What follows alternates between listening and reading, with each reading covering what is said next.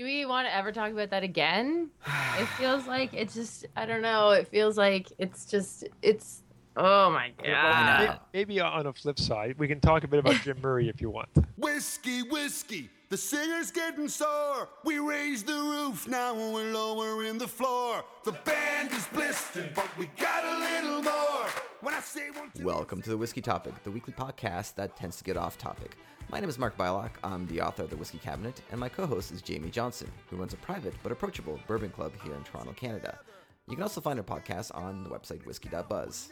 never if you want another song. On and on goes the ringing of the bell. Off we go.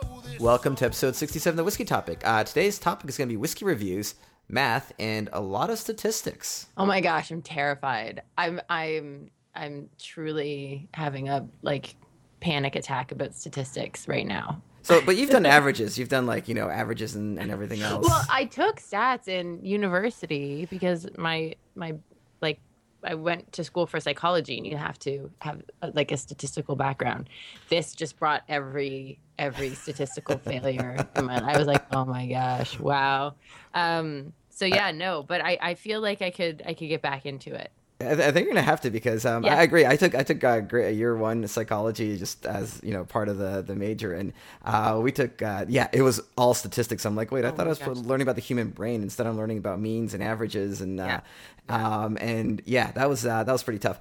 So today we've got Eric Marcotte from whiskyanalysis.com. Eric, welcome to the show. Thank you very much. And we're going to be talking about stats and whiskey reviews. And so, Eric, I'll let you introduce yourself, but I'll give you kind of my dumbed-down version of your website. And that's you take a bunch of whiskey reviews from really well-sourced whiskey reviews, and you look at the ratings, and you compare them, and you find kind of like the averages of what on average rates very well. And the concept behind the website is that, don't worry about one whiskey reviewer, but look at a bunch of whiskey reviewers and look at the stats, and you get the numbers. And beyond that, I'll just also say you have a wealth of information on the website outside of just statistics and reviews, but you also have a wealth of information about whiskey and everything else. So this is why, very happy to have you on the show, Eric, and looking forward to breaking down those statistics that you've got on the website. Well, that's great. It's a pleasure to be here. Thanks for having me. And let me just start by saying, there's nothing to be afraid of here. This is the fun math. I mean, it is whiskey math, right? Like, it's whiskey math. So, it should be less intimidating for me. There you go. But I'm also going to say, for me, statistics is the most fun math there is because it's the math that helps us understand things as opposed to make things more complicated for us. Hopefully. Right. I can remember calculus not being a lot of fun because I couldn't figure out what it was to be used for. When you're not in engineering, it's kind of hard to understand. But statistics, at least, depending on how it's explained and what you're going to apply it to, can sometimes be very helpful for understanding things that are not immediately obvious. And that's what I like to think happens here with the whiskey analysis. I was going to say, so how did this come about in general for you? Like, how did you decide that this is how you wanted to, put forth the information that you got, and how did whiskey analysis sort of come about? That's a funny story. I guess like most things, nothing ever starts the way we expect it to. Right. And I didn't set out to do the site this way. I think for me, where it really came from, what I was hoping to use stats for, was for understanding better ways to characterize different whiskey flavors. And so this is something that's a little bit different that maybe people don't think of. We tend to classify whiskey usually by where it comes from, right? We have kind of an idea what a bourbon tastes like versus a Canadian whiskey. But where that breaks down is when you think of single malts. And there's a lot of different flavors, right? And it's really kind of hard to say, well, how do you organize these? We usually just subdivide by geography. So, an Isla versus a Speyside and so on. But that doesn't work too well either, right? Because you get different regions can have very different flavors depending on how they barreled it. Right. And so when I started this, learn more about whiskey and develop more of a taste for it, I was wondering if there was a way to use statistics to more accurately subdivide, in essence, flavor characteristics in whiskey. And lo and behold, when I looked into it, I discovered somebody's already done that. There already has been a great analysis done of whiskey flavor breakdown by David Wishart, who's a statistician in Scotland, and published in his book, Whiskey Classified. That's gone through a couple of reprintings now. Although I think the last one was about 5 years ago, so it is a bit out of date. Anyway, the principle here is interesting. If you actually look at detailed breakdowns and ratings of flavor components in whiskey, you can sort of put it all back together and then statistically break it down into clusters that sort of identify key flavor components. That now this isn't really open to just personal opinion. It's actually a way of using math to sort of really sort of get at the underlying structure. Cool idea. He did it very well. It's a great analysis. So I was thinking, well, that's kind of been done. What am I going to do instead? And that's part of the way I found myself here. As I started to look into it more, I could see that there's actually a lot of variation in how people rate quality of whiskey, not just the flavor of whiskey. And I thought there was a chance here to sort of look at that in more detail and to do sort of a proper statistical analysis for integrating reviewer scores, sort of a Meta-Critic kind of score. I find this very fascinating because when I was writing the whiskey cabinet, I was going towards a very similar direction as Whiskey Classified did, and I was doing research and bought some books. And I'm like, oh crap, somebody's already done this. Yeah, exactly. And they did such a great job at it. I'm like, and it's funny, you went more the math route, and I went more the writing route of more the story route as far as the information goes. So but Whiskey Classified is a really great book, and it has, you're right, it hasn't been updated in a bit, but still very topical and very current, because he only features like one or two whiskeys, typically one whiskey from every distillery, so it's not like as best he can, and there's a few from other parts of the world I think now that work their way in as well. There's a few Irish, and whatnot.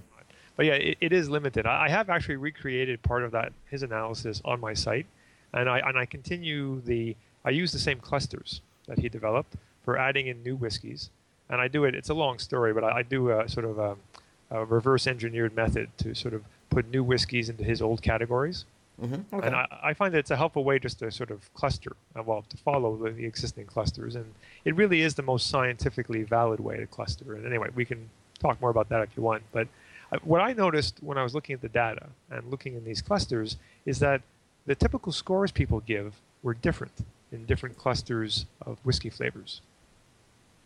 And that was kind of my tip-off that something was going on here. So if you bring it down to something of a specific example, like tell us Sure. the clusters and different levels. Yeah, like give us a specific example. Right. So again, if you look on my site, you'll have all the background of clustering, and I don't want to bore everybody. But one of the nice things about a cluster analysis is you can pull out which seem to be the key variables or the principal components. And if you do that, so the two principal components that explain most of the variance in the data are from delicate whiskeys to very rich flavored whiskeys as a general range, and then from being very winey flavored whiskeys to very smoky flavored whiskeys. Mm-hmm. And those two gradients explain most of the way that the clusters sort of split themselves up. And what I noticed was that a couple of things. If you go from like the delicate to the rich, reviewers give lower scores to delicate whiskeys and higher scores to rich flavored whiskeys. So that was one point. It doesn't make the delicate worse, but they do tend to score them lower. The same thing from the winey and the smoky. So if you have any amount of smoke, the more smoke you have, typically the higher score you get. And the same thing with winey. If you have any amount of winey flavors, then the more you have, the higher the score you get. That's a general way to break it down. But you always hear people say that, well, it doesn't matter if you like a delicate whiskey or this whiskey. It's only about the quality of that particular whiskey. Yet when you look at reviewers, they consistently give lower scores to more delicate whiskeys versus rich whiskeys, for example. Right, and I mean that kind of makes sense too, right? Because they're reviewing whiskeys, and for them it's like what's giving them flavor. And right. I always think of this as the difference between somebody that reviews whiskey and somebody that very occasionally drinks whiskey. Where if somebody drinks a lot of whiskey, they're likely to have a palate that's now really energized over something new and exciting. Exactly. I feel the same way about restaurant critics as well. Where you go to read a restaurant critic, I'm like, wow, he gave this restaurant a really bad review, but it's very classical French food and it's fine and I'm really enjoying it. But I understand for him or her, it's boring and less interesting because they've seen this 100 times already. Let's move on to something else. Right, and my first experience of whiskey many years ago was some heavily peated thing that, to me, not having been prepared at all for whiskey, I found it overwhelming. I remember remarking at the time, this tasted like peat moss and vodka. Yeah, That's sure. all I got out of it. Alcohol, Right, burn, right. and peat. Right. Yeah. And it put me off it for years, honestly. Makes So sense I- because alcohol you associate with vodka, and Yeah. and then peat was peat. Yeah, I'm yeah. thinking, why would you want to drink this? And so Yeah. I think for most people, there are people who start on Lagavulin and say it's the best thing I've ever had. It was my great introduction to whiskey, but they're Wow. kind of rare. Yeah. That I is would tend pretty- to agree with that statement. Like the number one, sort of excuse I hear for people not wanting to try whiskey is that they started off somewhere Yeah. in that big peaty, smoky range, and someone gave them a drink of theirs or whatever, and it just completely turned them off, Turned and they off. think that all whiskeys are smoky. Or like that. But Yeah. I think you were absolutely right, Mark, that what happens is for reviewers, they tend to work themselves to the extremes, right? Because they've developed their palate. So now if it's not heavily smoky, they don't really care for it because they've worked themselves into that corner. Now, but that doesn't help the newcomer. So when Right, you're looking right. at scores and you're saying, oh, they really kind of crap all over these, lighter whiskeys, I guess they're not very good, right? But you have to really consider them, I think, as their own class. So I was very interested to see, well, if I can find a good way to calibrate the reviewers against each other, then you can kind of ignore the absolute value of the score, but just look at the relative scores that a certain class gets. So if you look in the clusters that Wishart developed, take the lightest cluster, you could actually say, okay, well, what's the quality range in this cluster of whiskeys? And so you could say which are the best and which are the worst ones, but they're not like a 95 versus a 65. They're maybe like an 82 versus a 62. Right, and one of your examples that I liked on the website is you compared Glenfiddich 18 with Glenlivet 18. Yeah. So you had here like these two classic 18-year-old scotches, and the comparison was, well, which one of these two is the best? And Glenfiddich 18 seemed to score better. Not quite. Not Okay. quite. Actually, so that's an interesting example for the other thing I found interesting is it tells you something when the reviewers all agree, and it tells you something when they disagree. Mm-hmm. And so the interesting part with the Glenlivet and the Glenfiddich is that so the 18-year-olds are both basically the same price. They are in the same flavor cluster on the cluster analysis. They at least at the same price, here at the LCBO, for example. They're both commonly available, and they both have about the same average score in my Meta-Critic, which is properly calibrated for each of the reviewers. They have about the same average score, but the standard deviation of the score, which is a measure of the variance, how much reviewers disagreed, is about 2.5, almost 3 times higher for the Glenfiddich than it is for the Glenlivet. So what that tells you is really interesting, is on average, reviewers agree this is to be honest, slightly above average, so to speak, whiskey for this flavor class. And that's the average reviewer opinion. But everyone almost consistently agrees with that statement for Glenlivet, whereas in the Glenfiddich camp, there are reviewers who hate it, reviewers who love it, and reviewers who think it's about average. Huh. Gotcha. And so it Interesting. averages out, but so you really have to look at that variance. And this is the example I give on the site, because that tells you something too. So if you're going to walk into a bar and you're going to just try a sample, you only have enough time or money to try one of the two, you're just going to try one dram, blind, which of those two would you go for? Knowing what I just told you. Guess I would do the Glenlivet 18 because it would be a safer go. Right. And so when you're walking into Wow. a bar, do you always just want the safer option? No. You want to Not gamble? always. Yes. Not always. In fact, I'm gonna I take don't a want the gamble safe this option. time. Absolutely. Do not give me any safe options. Well, but that's the point. It depends on your mood, right? What you're in for. Right. It depends on your personality. If you're more of a risk taker or gambler, right? And it also depends on the cost it's going to be. So even if you were someone who likes to take a gamble, because maybe you'll hate it, maybe you'll love the Glenfiddich. You don't know which side which camp you're going to fall into, but maybe you're willing to take that on a single shot. But are you going to take it on a whole bottle if you're buying blind? Right. No, that makes perfect sense. Probably not. Yeah. Yeah. And then I use the other example too. If you were buying it as a gift for your father-in-law, different decision. Yeah, and totally, and I really love that I really do see parallels here because when I was writing a whiskey cabinet, my goal was to take the numbers out of the equation and to talk more about the type of flavors you got in the whiskey. And, if you like Glenfiddich 18, you may like this whiskey. It was more about it wasn't a mathematical analysis. It was very much a subjective analysis of the whiskeys. And I think that's really fascinating because you're right. You don't want to give a recommendation where like, hey, tomorrow go and buy, Stag. It's only going to cost you $1,000 aftermarket, but it's going to be really great. And you're going to have a first time whiskey buyer picks up a bottle of Stag and is going to, choke on 60+% alcohol and dryness and oakiness, and they're just not going to know what to do with it.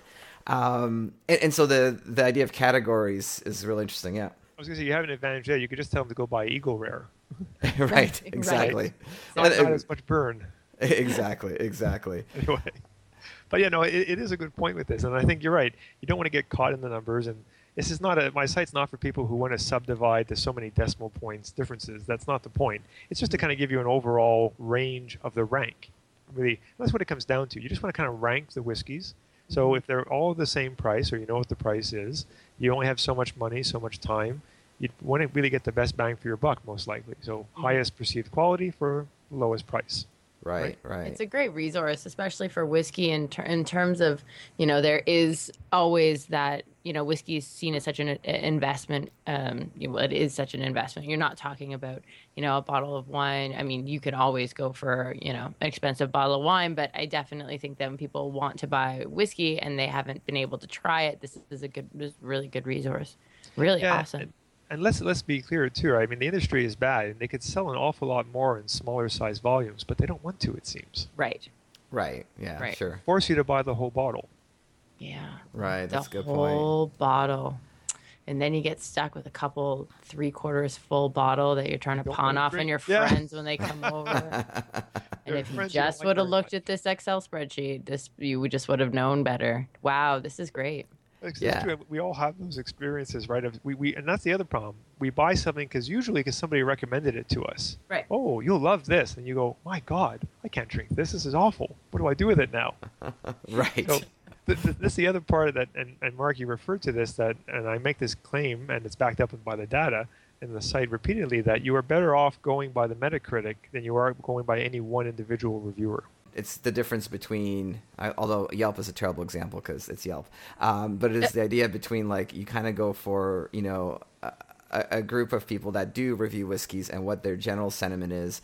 And then you can get to know a whiskey reviewer more intimately. You know kind of what they like, and then you start. But even in those instances, I mean, one of the critics that you mentioned that you have in your whiskey jug is one of them, which has been on the podcast a couple of times. And I know our palates generally line very well when scoring whiskey, and sometimes they just don't. And it's just so even if I bought everything Whiskey Jug had recommended, or he bought what I would recommend, we would still have this little variance of 10% of what we recommend that would be just off the wall different. And it's a fascinating look, but I think that's where you kind of go from a broad audience to a narrow audience, and then when you go to a specific reviewer, it's just a very narrow audience at that point. Well, part of the problem with that, and that actually gets back to the other reason I did this analysis, kind of like what you're saying, I just sort of assumed, because it is sort of the gestalt out there, that there are reviewers who are probably a closer match to your palate and preference than others, and we kind of go looking for them, right? We look at people's reviews and we see, well, that kind of matches what I think. Let me see what else, it's a good, it's kind of a good first pass for us when we were trying to choose something. We want to rely on some kind of filter, and so we're going to rely on some expert that seems to be aligned with us, and we'll use that as a proxy for what we're likely to like next. It usually works okay, but this is where the math is great, because the math allows you to quantify how good of a match you really are to those people. And when I did that for myself, I was surprised by the result. All right, so how would I do that on your website? I'm very curious. You can't. Oh. And that's on purpose, actually. Originally, what I thought I was going to do was give you all the normalized raw scores for each of the reviewers, so you could do your own matching and see who you correlate best with. But when I started to build this up, I realized, you know what? You're always going to correlate better to the Meta-Critic. Gotcha. It is always best. And this actually kind of surprised me, because I always figured, okay, yeah, sure, on average, there'll be this kind of average one that works pretty well. But I still thought there'd be a few individuals who are, like me, so magically distinct, right? And we would really be, as a small group, better matched than the overall average. Yeah, it doesn't work out that way. And it doesn't work out like that for anyone. This is what's really surprising. I've had a lot of back and forth with some of the reviewers, including Josh from the Whiskey Jug. And I find especially the younger ones really get into this analysis, and they're really kind of curious about how they correlate to some of the other reviewers. Mm-hmm. And it can be surprising. It was surprising for me. I remember there was one reviewer, and I'm not going to name who they are here, but there was one, well, I'll use a Canadian example. There were a couple of Canadian reviewers. There was one in particular I thought, I really think I'm in tune with this guy. We seem to have very similar rankings. I'm sure we're going to come up very highly correlated. And there was this other reviewer I thought, I really can't stand this guy's reviews. He just sounds like a windbag. I don't really like how he writes things. I don't really find he explains flavor very well. I don't think we fit very closely. Well, lo and behold, I fit much closer to him than the one I really liked reviews. And it goes to show you, because I'm being biased by how they write. Right, of course. Yeah, I really think this one has it right, and this guy I don't agree with. And yet, look at the numbers, and it's like, oh my God, I correlate better with this one? How can that be? It goes to show you, we fool ourselves all the time, because we find a few small pieces of things, right, where we really kind of click. And say, oh, okay, we must be more alike than I think we are. And it's like, wow, that bad? So this is why I was going to do that on the side. I was going to give you the option. Then I realized, you know what? There's no point. You're better off just going by the Meta-Critic. Mm-hmm. And to be fair, I mean, your list. So if you go to your website, you can go to the Meta-Critic database and you can search for your favorite whiskey there, or you can sort by the Meta-Critic number. So Brora 35 scores the highest. Redbreast 21. Yep. Brora 30 is in third.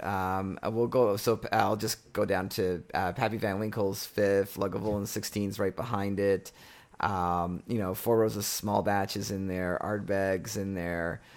So you've got a pretty good list of whiskeys. I mean, Talisker 18, Abelard Abun is there. You can't really go wrong. I'm trying to see what your first Canadian whiskey is on the list, just because. You have different ways to sort it. By the way, Gibson I 18, that's Gibson 18. It's one of the highest, and I think it's a great whiskey personally. Yeah, agreed. It's probably one of my favorite top Canadian whiskeys. I was going to say, Eric, what's your go-to whiskey right now? That's a good question. So I guess it depends what kind of flavor mood I'm in. Yep. So my favorite for a sherry bomb right now, and that's of course when you're really in a certain mood, is that would be the Cavalan Soloist Sherry Cask. Mm-hmm. So they're individual cask bottlings, and I've got one, and it's like the color of mahogany wood. Wow. It's super amazing. sherry. Oh yeah, 60%, whatever, 63, whatever it is, and it's like, it is outstanding. Much better than my Abunar, which I thought was great. But this is noticeably better. Right. So. Nice. I guess I should ask right now also, Mark, are you drinking something? Are you having something to drink, or are you not? No, I am. I'm doing the W.L. Weller Special Reserve, nice and simple for today. There you go. But really, really fun whiskey to drink. Good kind of daily sipper. I like it. That's a good choice. I was going to say, by the way, you mentioned Stag. It's going to be one of my upcoming reviews. Stag Junior, actually. Yep. So, and that's why I made the comment about Eagle Rare, because I like Eagle Rare, and I find the Stag is really just an amped up version of it. Funny that you speak about Eagle Rare, because that is what I'm drinking. Oh, yay! I love Eagle Rare. I nice? Really do have a sweet spot for it. It doesn't get a lot of press for some reason compared to the others. Yeah, and it's I'm not sure. So I spent a couple of weeks, 2 weeks in the LCBO working for Glenfiddich and doing some promo stuff for them. And I was stationed in the whiskey section, and the Eagle Rare remained untouched. I was watching them like all the bottles were flying off the shelf, Barter House, Four Roses, all this stuff, and Eagle Rare, and people would pick it up, but then they put it down. I was like, is it the bottle that's the problem? Because I don't know. I mean, the bottle isn't great. The bottle isn't fantastic. The juice inside is phenomenal stuff. Absolutely I'm with easy you. peasy. Yeah. It's a fantastic bargain. The Yeah. LCBO. Yeah. So I just, sort of stood there and every time somebody put it back, I was like, no, just hey. But of course I, wasn't going to say anything because I'm wearing, Glenfiddich uniform, but I'm not going to run down, chase down all the people and throw a bottle of Eagle Rare in their hand in their cart. But yeah, I was really shocked at how it's not going. And I know when it comes to the LCBO, we run and grab some just in case the word gets out that people are, Absolutely. Yeah. And actually, on that point, something I noticed, I saw a picture once, it broke my heart. Somebody had stacked Eagle Rares at the LCBO, I think at Summerhill, on their side. Oh, no. Oh, And no. you think that's bad? I walked into the one at Queen's Quay the other day. Actually, I picked up a bottle of the Redbreast 21. Oh, nice. Yeah, They nice. had a couple bottles in for a few days, so I snagged one. And when I was there, all the other Redbreasts in the display case, half of them were on their sides. Oh. Oh, They had the no. cash strength, the 12-year-old old, and they were all on their sides. And I'm going, I hope this one wasn't stored on its side. Oh, Yeah. LCBO is famous for that, or they store with things against the window. Yeah. For listeners at home, don't. Up. Yeah. Bottles need to be up. That's just the way it is, and not Yeah, against sorry, the don't window. want to get distracted by. We can go on all day about the LCBO. Yeah, and those totally. bottles up. Yeah, Yeah. exactly. So I had to go tell someone. Oh, well, I'll let them know. Yeah. Thanks. Anyway. Well, actually, that's a great topic, because one of the questions I have for you, which I think with reviewers and variants, we I don't know if you talk about this on your website, but there's a lot of variation between bottles and batches. Oh, yeah. You may get the bottle that was sitting out in the sun. You may get the bottle that was sitting in the back of the warehouse for a while in hot conditions. You may get the bottle with the bad cork. So this is one of the challenges for me when looking at whiskey from like a numbers mathematical point of view is your bottle is not going to be the same as the others. There's some variation there. But this gets back to why you're so much better with the Meta-Critic again, because it's sort of averaging all this out, right? Yeah, and explain that to users. So you take out generally you will take out the highest and the lowest score, correct? Is that You can. I don't. Okay. I've played with doing it different ways. I find it's not necessary. There's a lot of ways that you can sort of rank them and figure out how to relate multiple reviewers.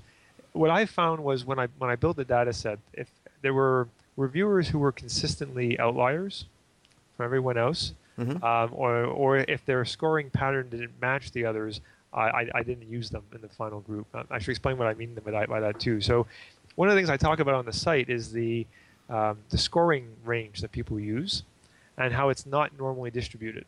Mm-hmm. And all reviewers are consistent in this regard, and that they're all skewed. So it's funny that they almost all of them actually use a scoring system that was developed for wine, the Robert Parker system, Yeah. where you're supposed to be scoring from like 50 to 100, and 75 is supposed to be the average. But when you take a look, and there's a couple of charts from some reviewers on the site, you'll see that they all look different from one another. So they all interpret the numbers differently, but they also are all skewed in the exact same sort of way. So their scores tend to be bunched up to the high end. You can think of it like a ski slope. If you looked at it, going to the left, you have this long, gentle, ski slope run going down, and on the right, you have this cliff, and everything is squeezed up against the right of the range, so that they give very high scores to things, and the average is nowhere near 75. The average is about 85. Yeah, it's funny. I'm staring at a draft article I'm working on, and that's exactly my point. Was how I didn't have the numbers, but I was like, scores are probably somewhere between 85 and 90 is kind of the thing, because you get what the average for most reviewers. Because you get two things: you get reviewers that review whiskeys that really enjoy, and then also there's the kind of the polite social aspect of reviewing whiskey. It's like you're not going to review a whiskey 15 out of 30 and call it average. Right. So you call it 85 out of 100, and now that's your average score, theoretically, for your average whiskey.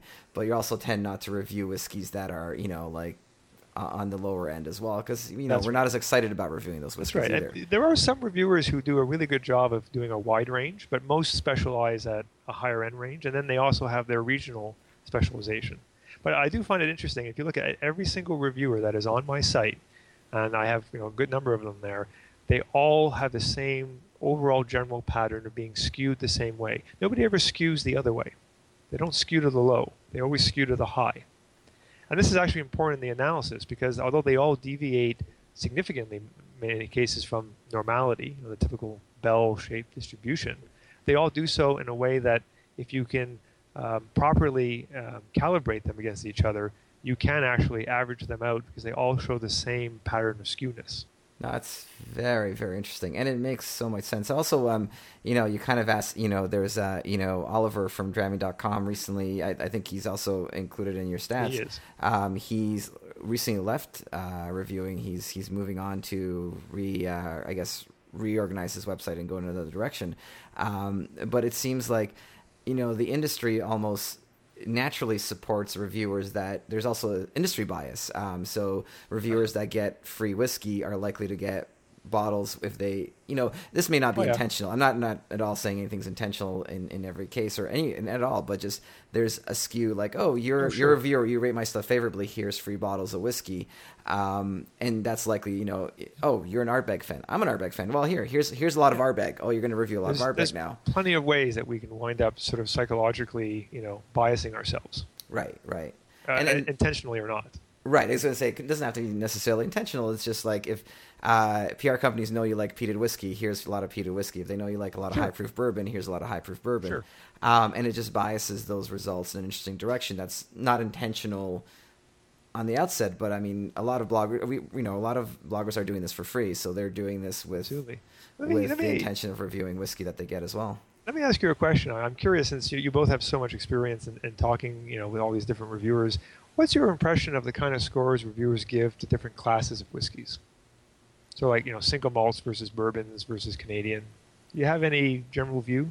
I do. I think the biggest. I think the biggest drawback, I go back to wine when I talk about this. So for me, it's a lot of wine reviewers I find tend to like either white or red wine. And then the challenge for them is, well, how do you review red wines if you don't particularly like the general flavor of red wine? Or do you review red wine? So if you're a bourbon reviewer, if you don't like Scotch, well, then how do you review Scotch fairly? And I think, a few reviewers talk about this. I'm in that boat where for me, it's more about kind of what are the negatives of the whiskey rather than what are the positives. Cause I feel like that gets you closer to a fair score, depending on what my palate preferences or biases might be. But they still exist. I mean, I think if anything, I enjoy high proof, like the kind of whiskeys you described, high proof, flavorful, peated, don't have to be peated, but flavor forward, but not too sweet. So my palate is naturally going to detect flaws if I don't get those elements in the whiskey. I think it's a very fascinating discussion. I really do. What about you, Jamie?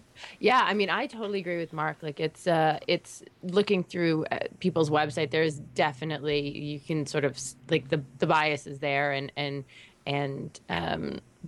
bourbon people versus Scotch person. It's very apparent sort of right away. So, yeah, I and being aware of your biases is only,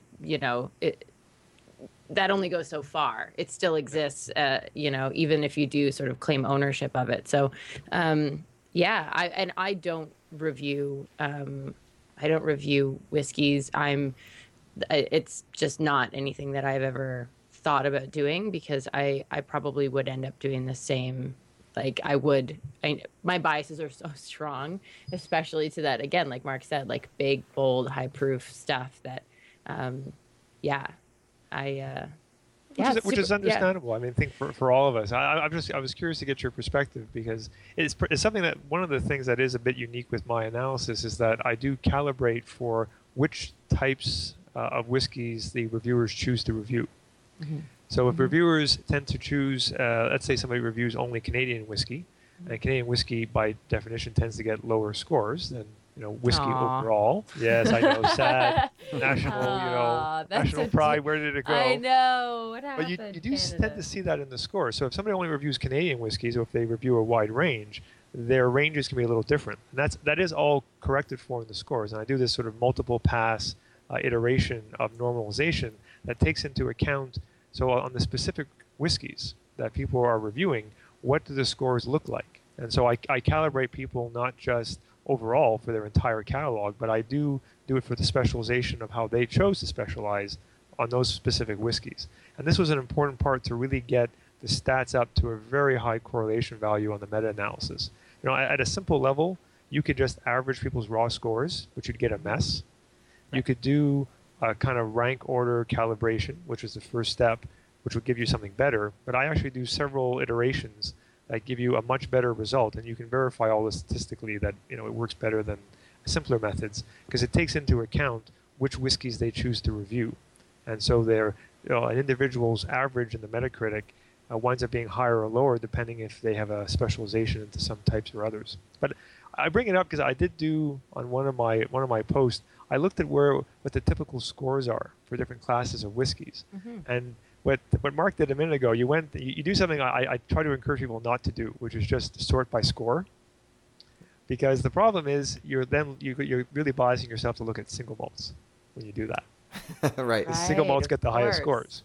So the way the default sort is set up on the tables on the site is by flavor cluster and then by score, because you're likely to care within a flavor cluster.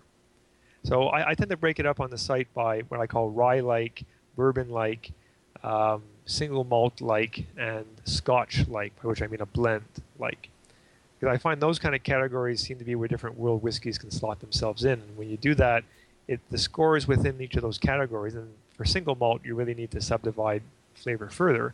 But when you do that, and that's how it's broken up on the site, you at least get an idea of what the ranking and range is like in a restricted cluster that kind of relates to people. But anyway, there are some interesting numbers. I did an analysis on one of my posts, and I looked at kind of what whiskeys fall into different categories. So like at the lowest end, so the lowest scores, which are usually in like the mid-7s or mid-70s, you don't find any single malts that score that low.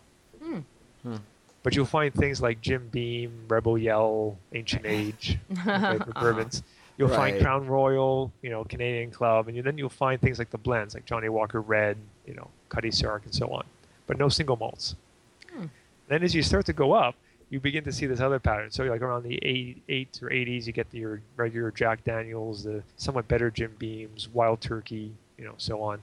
You start getting, some of the slightly better Canadian ryes, some of the better blends, the entry-level single malts show up. But by the time you get up to like the 9s and the 90s, now you start dropping off things that are not malts. So basically no blends. Right. Make it up there anymore. Right. Maybe Ballantine 17. Maybe. You'll still keep some higher-end Canadian things like, Lot 40 or like Whistle Pig or, whatnot. And you'll keep some of the better bourbons. But by the time you get to the mid-9s or the mid-90s, it's purely that. And that's basically the list that Mark was reading out. Your Broras, your Kalilas, your Redbreasts, your Lagavulins. You will not find a rye anymore, right? You lost them a long time ago. And for bourbons, maybe some of the Pappies, maybe some of the Buffalo Trace Antique Collection, but that's I think more because of their rarity. Right. So it's very interesting that people have these natural ranges. Now, are single malts that much better than bourbons? No. Well, also price point. I mean, you're looking at a lot of dollar signs on the website. I mean, like the Lagavulin 16 is the cheapest that runs out the top 5, and it's still not all that affordable. So yeah, you also have that aspect of it. Fascinating.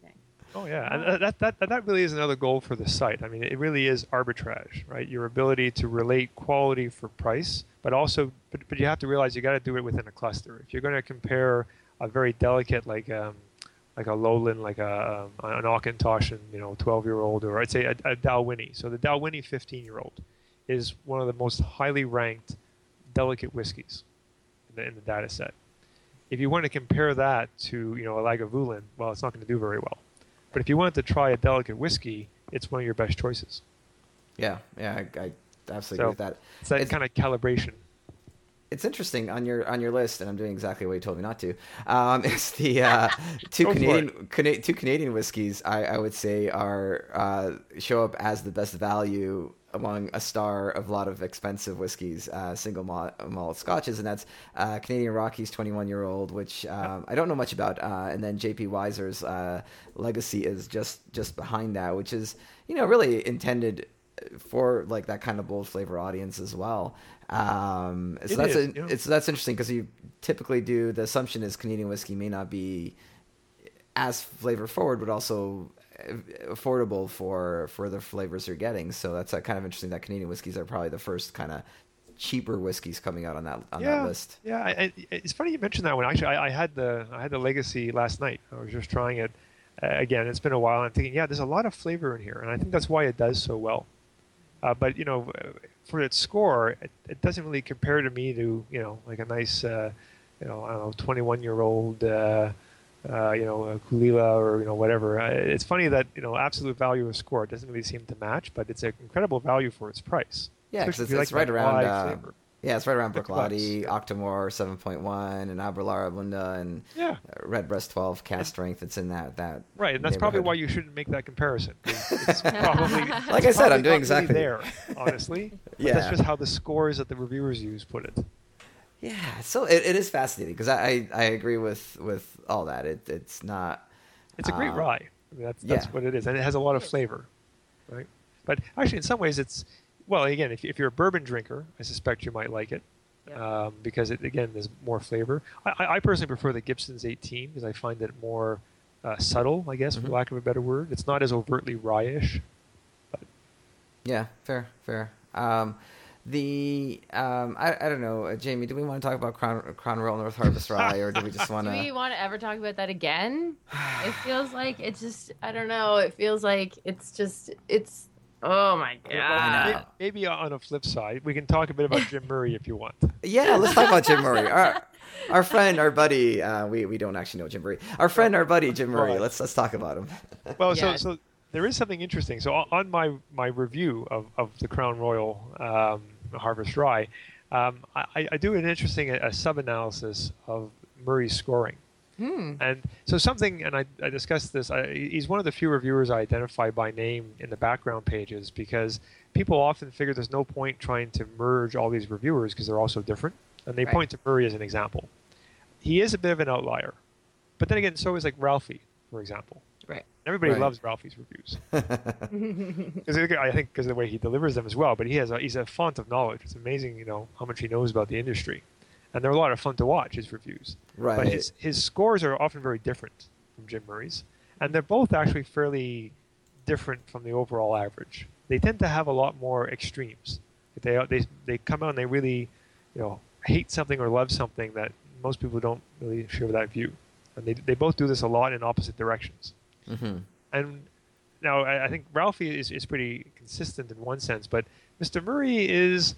Surprisingly, there's an interesting pattern to his reviews. When you look at so I do an analysis of where he differentiates the most from other reviewers. So I'll just pause you 1 second. I just for listeners, Jim Murray writes the Whiskey Bible. I know we talk about him occasionally, but he writes the Whiskey Bible, and so anytime you see the best whiskey in the world comes from Canada or comes from Japan or comes from the U.S., those headlines are whatever Jim Murray says. Essentially, typically, he's got a lot of press there. So it's that's an why. N of one. Exactly. Yeah. One person's opinion. From one person's opinion from one sample. From one sample, and probably just one sampling. He does a lot of samplings in a day, right? He does. So sorry, I just wanted to put it in perspective. So keep going. No, that's fine. It's a good point. It's good to give the background. But he's a very dominant character in the industry, and people tend to ascribe a lot more value probably than they should because he's again only one individual. But what's interesting is when you look at how he differs from all the other reviewers, there is an interesting pattern. And the pattern is at the high and the low end. So there's a lot of expensive single malts that most reviewers, probably because they're expensive, but whatever, most reviewers give good scores to that he just hates. And at the other end, there are a lot of very budget Scotch blends that he loves, gives massively high scores to that everyone else consistently agrees are pretty low end. And this is where it differentiates him. He's not random about it. Instead, what it seems to be is that he kind of goes out of his way to give really low values to things that people perceive highly, probably because of price, honestly. Right. But at the other end, I find really odd, so I really can't calibrate him. If you look at some of the things that he gives massive scores to, so in addition to Crown Royal Northern Harvest, he gives almost as high a score to the regular Ballantines entry-level blend. Yeah. The $20 a bottle Ballantines. He gives Alberta Premium. Don't ask me why, but he loves it. I mean, it's sold at the floor price at the LCBO. And in my view, it's not one of the better options at that price. Right. I think one of the things I read on your website, which I thought was brilliantly put, is Jim Murray, one of the first Canadian whiskeys he ranked highly was Alberta Premium, and honestly, I don't think it's a very good whiskey. I think it's a good whiskey for what it's intended for. It's not intended to be a sipping whiskey. I don't think it is, and I don't particularly like it. And the fact that he rated it highly meant people went and bought a lot of Alberta Premium and were like, right. Wow, this is really bad whiskey. I guess Canadian whiskey is really bad. And similar to the situation with Crown Royal North Harvest Rye, though I think that's getting more positive feedback with the same idea, like, oh, this is the best in the world and the best Canada can do. Oh, okay, right. Well, that's pretty bad. Yeah. And to be fair, Northern Harvest is a decent rye whiskey. It is, yep. absolutely. Not bad value for the price. Yep. Yeah, absolutely. Yeah, for sure. Yeah, and that's consistently sort of like across the board whiskey people, in Canada, like whenever we've been asked this, either on the podcast or otherwise, it's a great whiskey for what it is. Is it the best whiskey in the world? No. Is it the best Canadian whiskey? No. But it's good. Exactly. Fine. It's good. It's fine. Yeah. And it's good to get the press. But you're right. If people go and drink that and say, this is the best you make. Yes. But if you look at Mr. Murray's scores, like I said, Ballantyne's gets a very high score. Well, he gives regular budget Ballantyne's a higher score than he gives Ballantyne 17. Yeah. Jameson's. The entry-level bottle of Jameson's gets a higher score than most of the premium Jameson's. Yeah, and I do think that his philosophy is that fault-based. So, like Jameson's, there's no faults to it. It's fine. It's a fine, it's fine Irish whiskey. It doesn't do anything bad. It doesn't, it's a fine whiskey.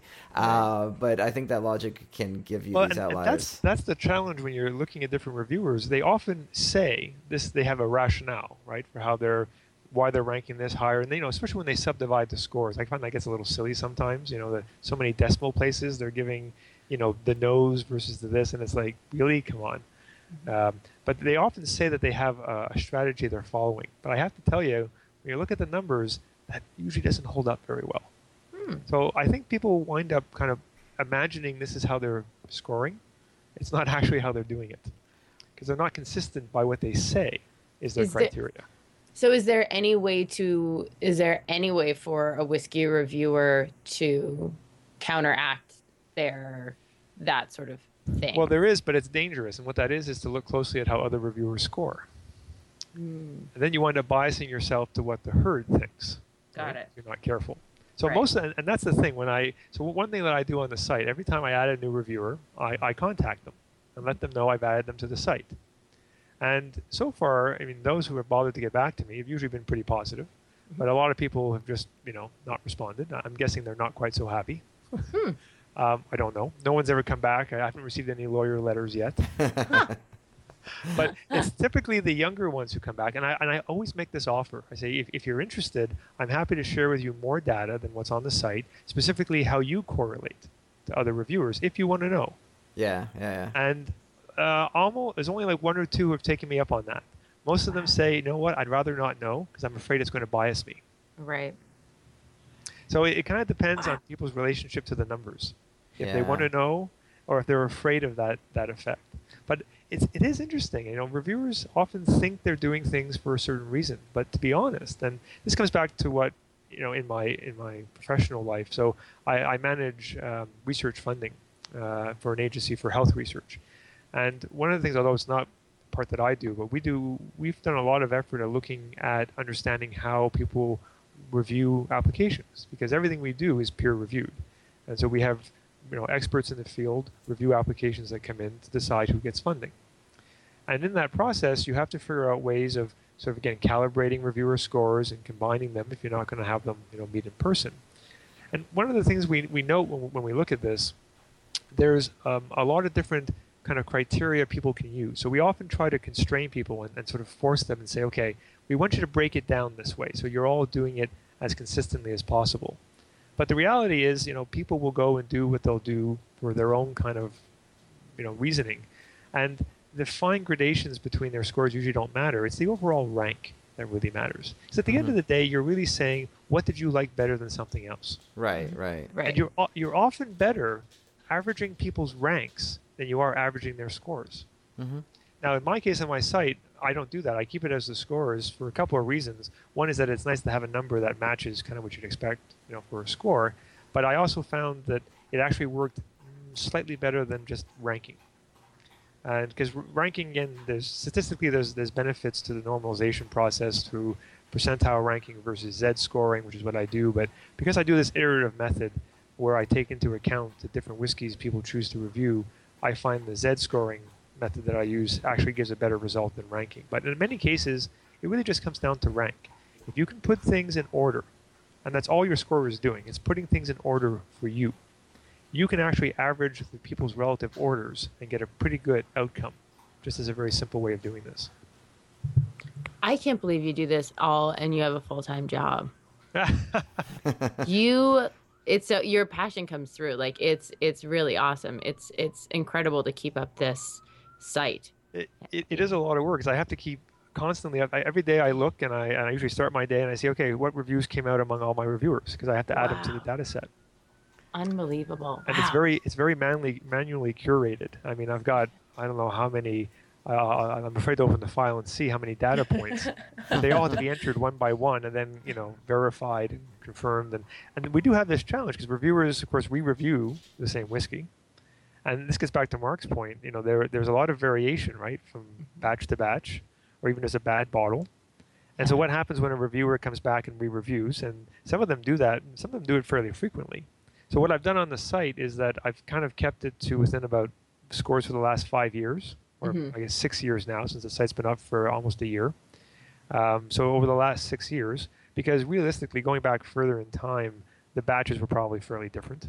Right. So I'm trying to focus there. But when there are cases that show up where there seems to be a change in opinion over a certain time point, I'll actually subdivide it in the whiskey and the database. And so you'll see, like, for example, Highland Park 12-year-old, you'll see mood soured on this one.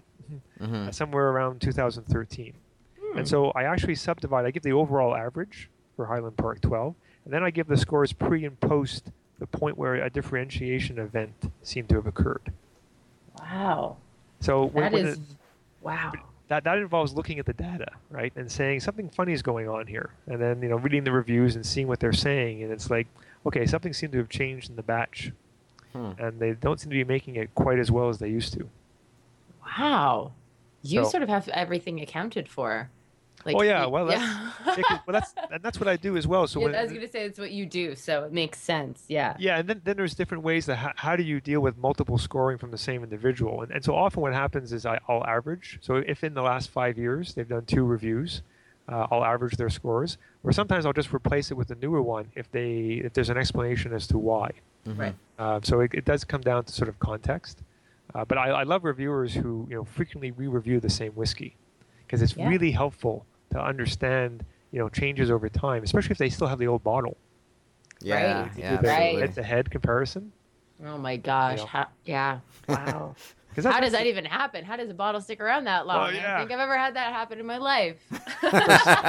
Then you have to worry about did anything happen as the bottle changing over time. Well, exactly. Right, absolutely. That's actually that's something I'm planning to look into more. As part of my research, I have full access to scientific journals, and so I've downloaded a whole bunch of articles and looking into factors like oxidation and aging effects. Oh my gosh, And Mark would just love that. Yeah, that's right up Mark's alley. That's going to be an upcoming article. I was going to say this is something I'm also writing about because it's been a big topic of discussion on the podcast, and it's just always comes down to whenever I do blind whiskey tastings at my place, what I do almost always, I have a bottle that's been like heavily oxidized. It's just it's been around for a year or so, at a heel level, so quarter, fifth level.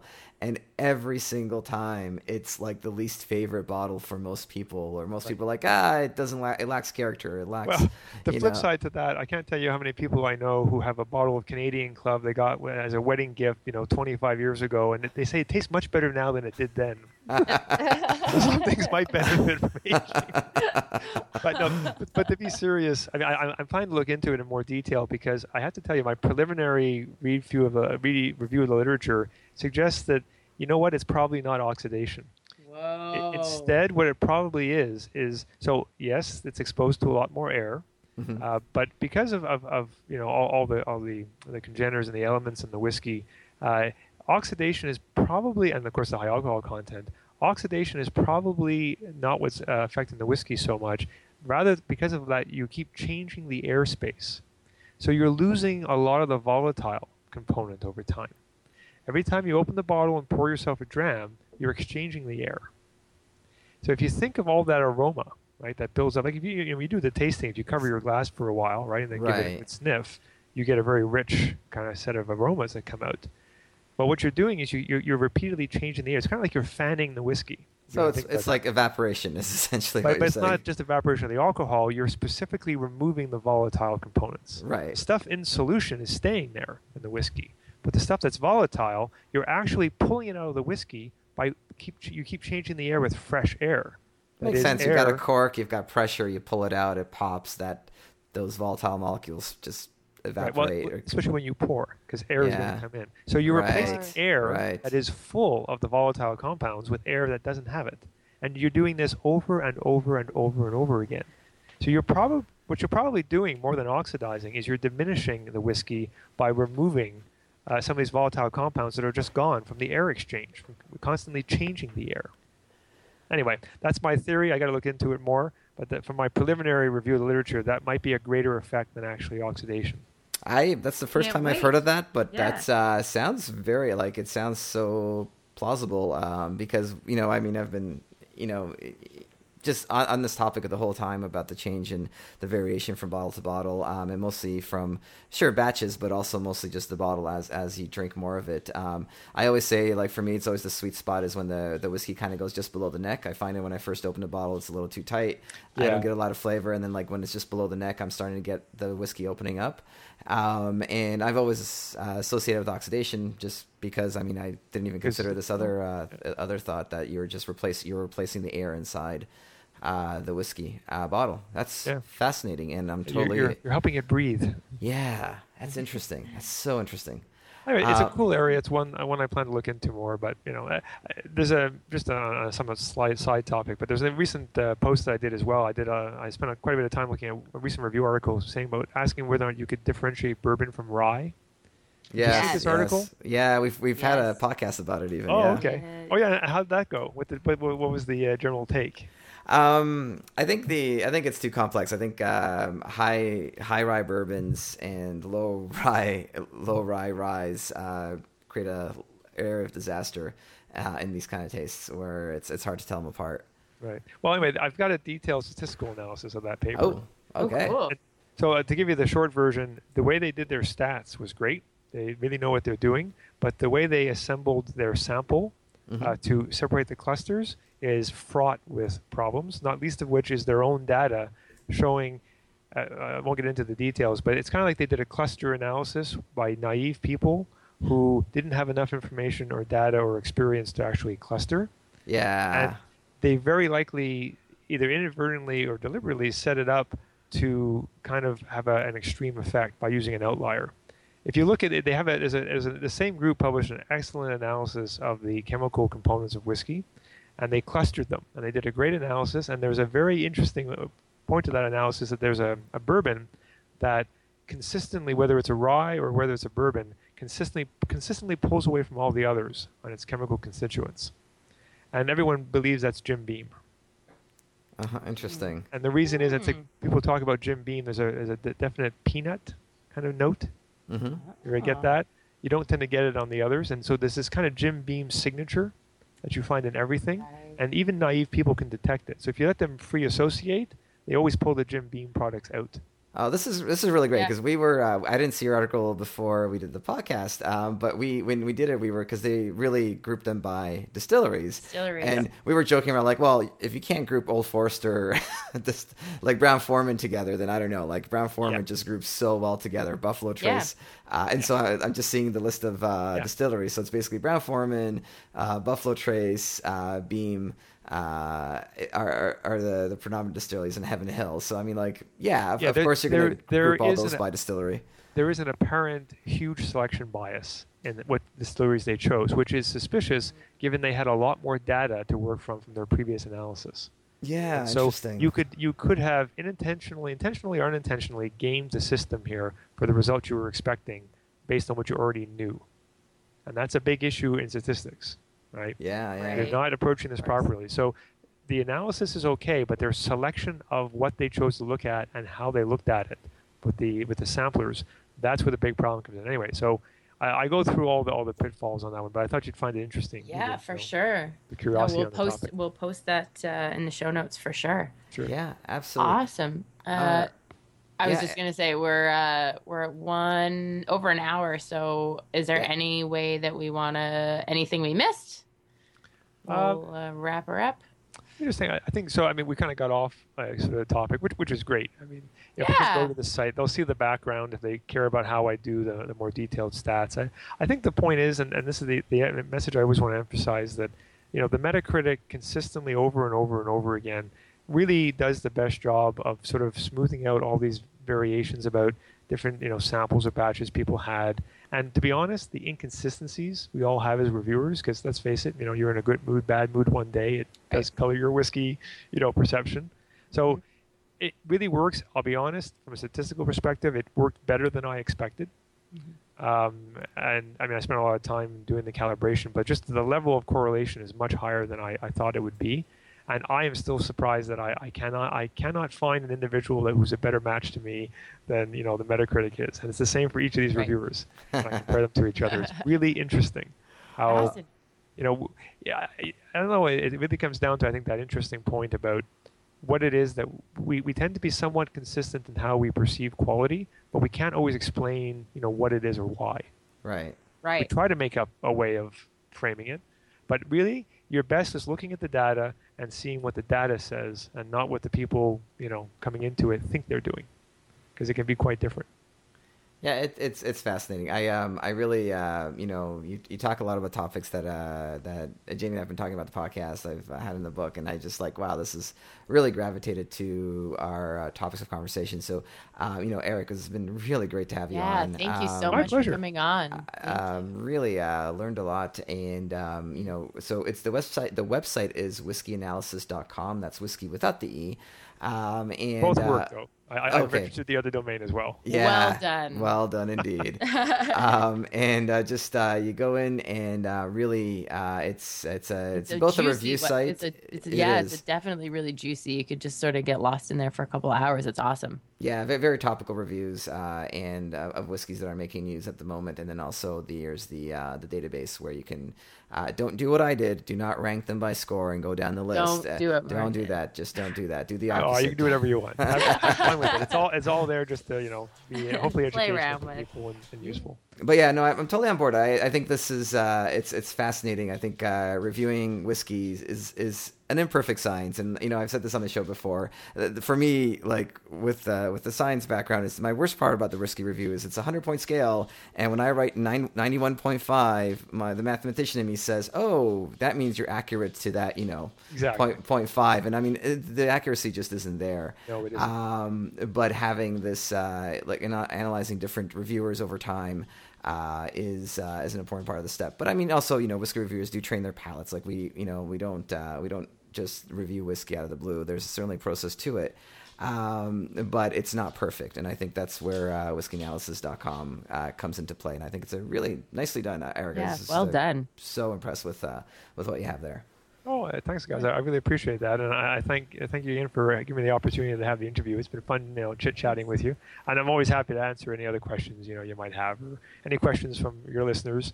I do get people contacting me both about the stats and about specific whiskeys, which I think is great. Especially if anybody has any suggestions, if there's whiskeys you think are missing from the database you'd like to know more of, let me know, because I'm always adding new ones as well. Okay. So that's why it keeps growing on almost a daily basis. Oh, this is great. So reach out to Eric. He's got a contact page. I was going to say, are you on Twitter? No. Good for you. No. Yeah. There is an email address. You can reach me there. It's right on the homepage. So it's basically just self-built at whiskyanalysis.com. And you can also, of course, leave feedback anywhere on the site. That's another good way to get a hold of me as well. Cool. But yeah, like you're saying, with a full-time job, this is busy enough. So I'm not able to really respond in social media in the real-time nature kind of required. It's better by email. I can do it when I get free evening or whatnot. I think that's why I didn't come up about you until like literally when I emailed you, because I'm just like, wait, this website exists. This is what's going on? I just found it on a Google search, and I thought that was pretty great. Thank you so much, Eric, for coming on. Thank you. Thanks guys for listening. We'll be back next week. Cheers. Cheers. Thanks all.